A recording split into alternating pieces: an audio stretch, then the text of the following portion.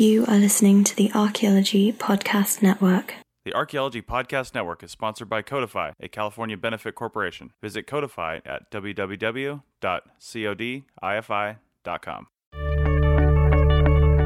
This is David Field, and you're listening to Profiles in CRM. Welcome to Profiles in CRM, episode 62. I'm your host, Chris Webster. Profiles in CRM asks CRM professionals 9 simple questions. The answers vary wildly depending on their experience and education. Because of the nature of contract archaeology and how small this field really is, some people choose not to reveal their name or the company they work for. Stay to the end of the show to hear how you can have a chance to answer these same questions. All right, we're here on Profiles, and here's the first question. What is your name? My name is David Field. Okay, and what's the highest degree you've earned? A bachelor's degree. Okay, and how long have you been working in CRM?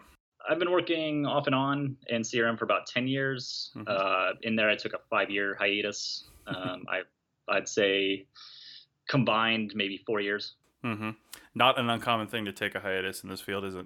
So, no. At least you came back. Yeah. I would actually advise it. Yes, right. Yeah, that's a whole other episode. All right, so where have you worked? What states have you worked in?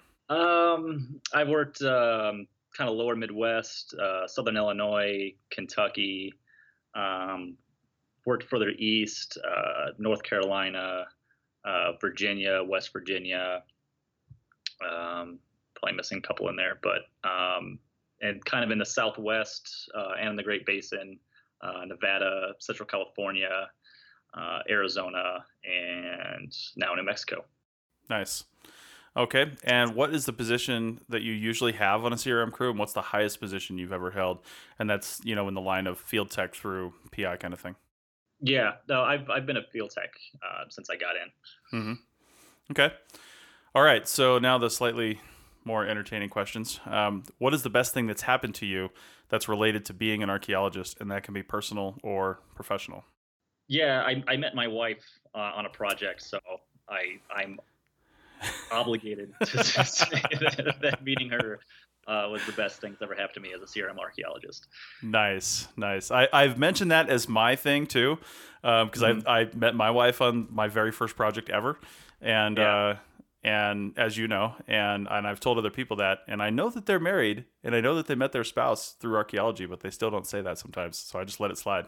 Yeah, you can't be like, oh, there was like this herd of pronghorn that like came through one time. Like it was a really great moment. Yeah. Nice. All right. What is the biggest thing that you would change that would make being a CRM archaeologist better? It's gonna be a shocker. I'm gonna say higher wages. Yeah. As the standard answer. Mm-hmm. Yeah. I mean, that is the thing. So that's a big one. Yeah. All right. And what is your career goal in CRM? You going to be Professor Field at any point with your wife? Yeah. If anyone wants to make me Professor Field, I'm not currently pursuing Professor Field. No, it's a good question. I don't really know, because it's a hard question for me to answer, because I've had multiple career goals, and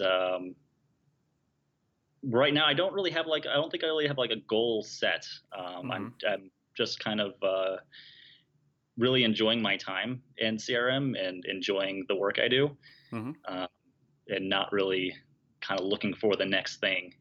So I'll continue to see where I go with it, and see where it takes me. But at the moment, I wouldn't really say I have like a hard set, goal in mind. Mm-hmm. Okay. All right. Final question: if you could give an undergrad thinking about a career in CRM one piece of advice, what would it be?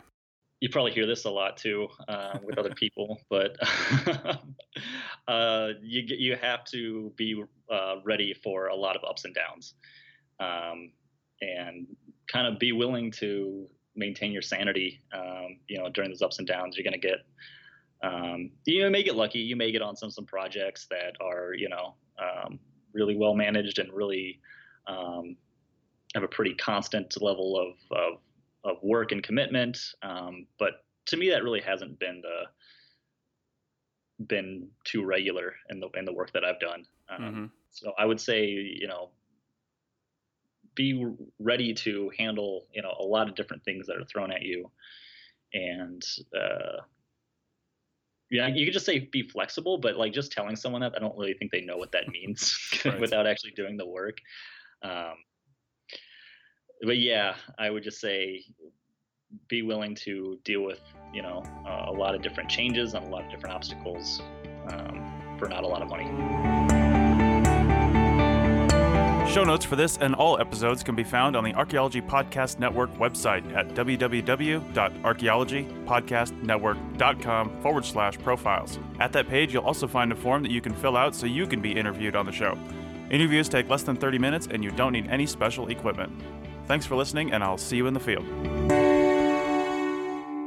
This show is produced by Chris Webster and Tristan Boyle, and was edited by Chris Webster. This has been a presentation of the Archaeology Podcast Network. Visit us on the web for show notes and other podcasts at www.archaeologypodcastnetwork.com. Contact us at chris@archaeologypodcastnetwork.com.